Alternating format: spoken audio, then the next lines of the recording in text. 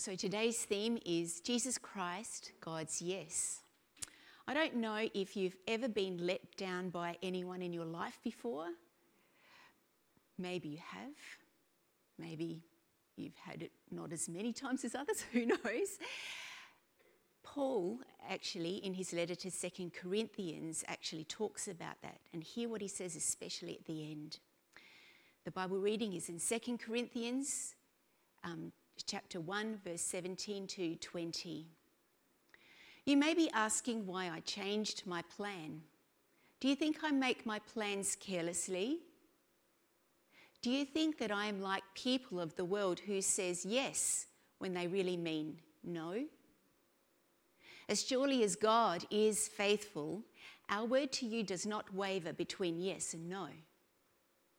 For Jesus Christ, the Son of God, does not waver between yes and no.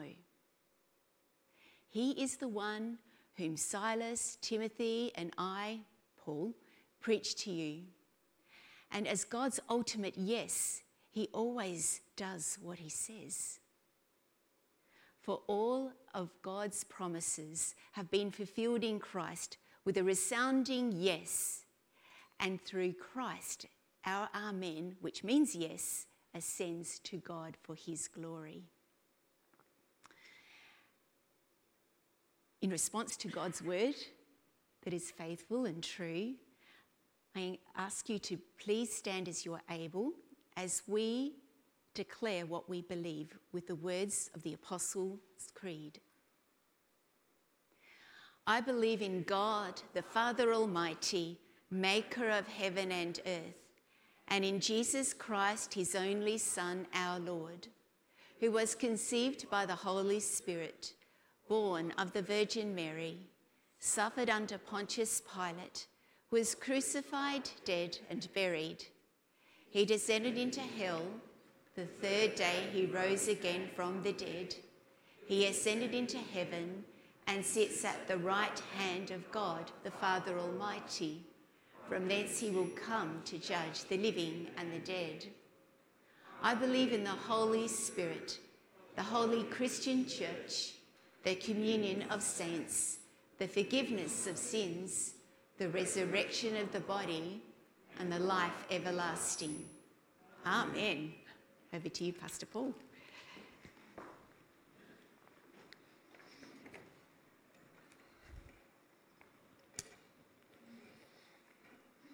Grace and peace to you from our Lord and Saviour, Jesus Christ. I will read just a couple of verses, and I'm picking out specifically that idea of Jesus Christ being God's yes, what that means for us. But as surely as God is faithful, our message to you is not yes and no. For the Son of God, Jesus Christ, who was preached among you by me, Silas and Timothy, was not yes and no, but in him has always been yes. For no matter how many promises God has made, they are yes in Christ. And so through him, the Amen is spoken by us to the glory of God. In the Bible, there are many names for Jesus. Saviour, Good Shepherd, Messiah, Emmanuel, just to name a few. In our text, St. Paul speaks of Jesus as God's yes. Maybe you didn't realise that was one of the names in the Bible for Jesus. When you think about it, it's probably one of the most beautiful ways to describe Jesus. Because while no tends to be static and being safe and not moving, yes implies action and involvement. When you say yes, you're not merely saying it, because yes implies commitment and doing something. St. Paul says that Jesus Christ is God's yes to us. In Jesus, all the promises that God has made are kept. When we hear God saying to us, yes, I love you. Yes, I want you for my own. And we see that yes in the cross of Christ, that bloody, pierced, tortured yes. when Jesus died for us. The story of God's love is a story of gift. It's not so God loved the world so much that he said, I love you, but he gave his life for you. We see other instances of God's yes. We see the yes of creation, a yes that we live in, a yes full of colour and shape and beauty and marvel, a yes that's full of potential for us to use and enjoy and also for us to look after. And God continues his yes to us today in the church. In the sacraments, we're going to have Holy Communion later today. We see God's yes telling us that he is with us in our world. In baptism, which we're going to celebrate in the next service, God personally and intimately claims me for his own. And then he enriches that in the Lord's Supper, gives us the body and blood of Christ to strengthen our faith and to give us the assurance of the forgiveness of our sins and of the life that we have with God. So all that being true, that Jesus Christ is God's yes, and God does that yes to us all through our Christian lives, we are now called to be God's yes into our world. And as we said before, yes involves commitment, and yes involves action, and that's what God calls us to do. Now, I am proud, thankful for my heritage. I was brought up with a strong Christian education, and I grew up in a stable Christian family. However, it may be true for you too, as I look back on my upbringing, it seems that I was taught a lot about saying no and having the courage to do that, and not so much about the courage to say yes. There seems, as I remember back, to have been a lot about saying no. In fact, it almost seemed as if Christianity was a table of things that we shouldn't do. We weren't to swear or steal or gamble or waste time. We're allowed to drink though, apparently. The catalogues of don'ts were endless, as I remember. And I wonder if that didn't actually build in me a bit of a negative posture, where the church protected the gospel rather than exposed it and proclaimed it joyfully. And in our current age, where there is a significant negativity about the church in our world, I wonder if that also doesn't affect us to where we feel like we have to protect the church rather than exposing it and showing our faith. And I also wonder if that no stance has also influenced our attitude towards our material possessions as well. Particularly this time, all of us are going through times of severe financial stress when things and even the future can look so negative. And it can lead us to where we want to be sure that we're okay, that we have enough, that we're safe before we start to look around to others. So I wonder whether in the church we've actually lost the courage to say yes, to take risks in faith, even if they don't necessarily work all the time. Have we lost the ability to rely on God? And I think maybe that might be true.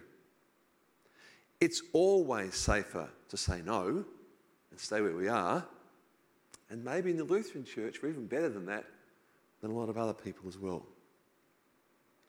Now, you may be asking, if you've been brought up like I was, well, isn't there a place for no somewhere? Do we always have to be doing yes? And of course there is. There is a place for no as well.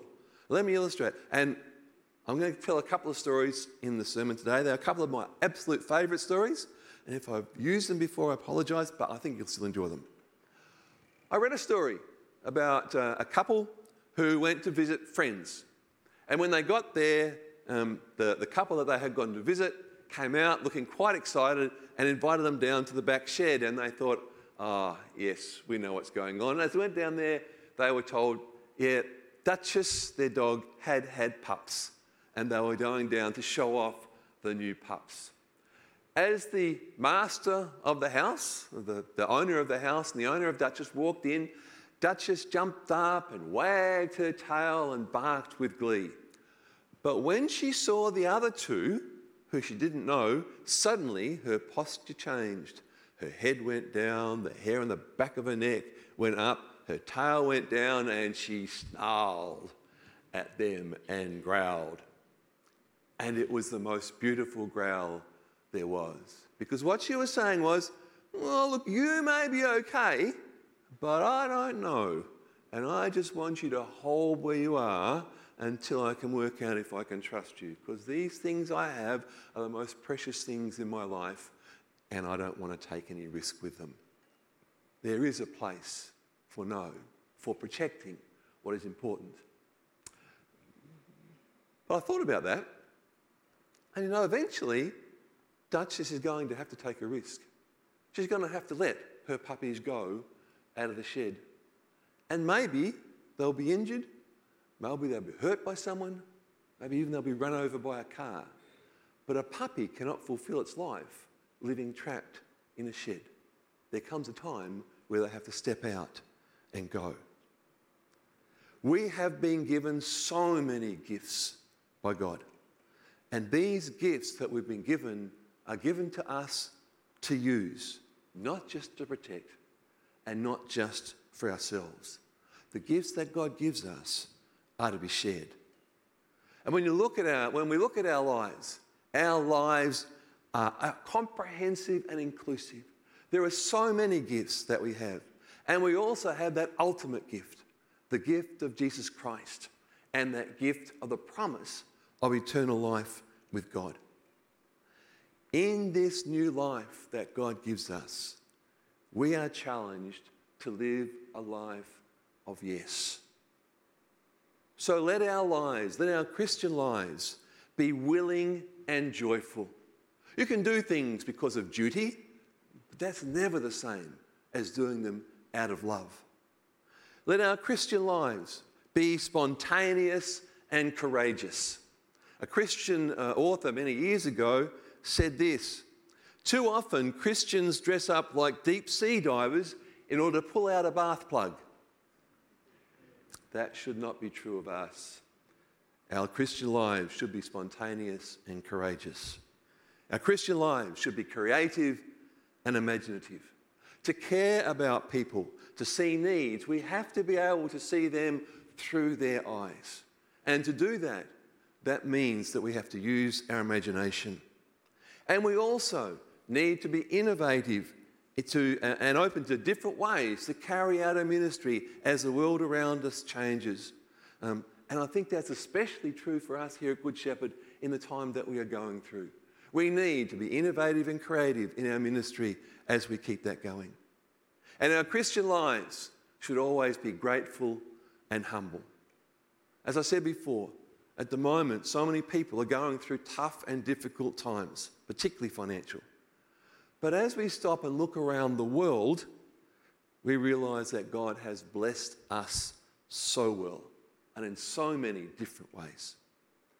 And perhaps even what we are going through now is a test for us of just where our security really is. Do we trace our life and our goodness back to God and to what He has done for us and trust in Him?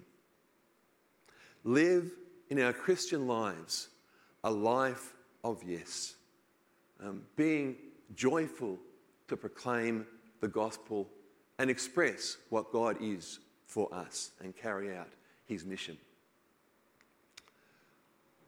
Maybe you're like me, because I believe that. Even as a pastor, there are lots of times when I think, why'd you call on me, God? Could have picked that person over there because they're much better than I am at this. Sometimes it may be as we go through doing those things, we feel, I'm not quite good enough to do that. What I'm offering, surely, is not of a really high standard. Another story. I remember a story told by an American pastor. He recalled a special breakfast that was brought to him in bed. He and his wife awoke at 5:30 a.m. to the pitter-patter of scurrying feet, and in came their little 4-year-old and 8-year-old sons with breakfast in bed. It was, unfortunately, an elaborate menu. Cold burnt toast, soggy muesli with 3 teaspoons of sugar on top, fried eggs, unfortunately the whites were still runny, and cold tepid tea. Horrible. And then they said, oops, we forgot something, and raced off to get another concoction. His wife turned to him and said, you are going to have to eat this. I can't. And he did. He didn't eat it as a gourmet because it wasn't gourmet cooking. He didn't eat it as a hungry person because at 5:30 in the morning his stomach wasn't awake yet. He ate it as a father because it had been made for him in love. It had been given to him in faith. It had been served on willing feet with starry eyes. When we think of our service to God, in whatever vocation we may have, and as a steward of the gospel, maybe sometimes we think that our offering's a bit like that breakfast, a lukewarm and a bit unfit. But our Heavenly Father receives them and promises to bless them, not because we are good or even perhaps because of what we offer is good, but because He is good and can take what we offer and use it to bless the people around us. Amen. The peace of God, which passes all understanding, keep our hearts and our minds in Christ Jesus our Lord. Amen.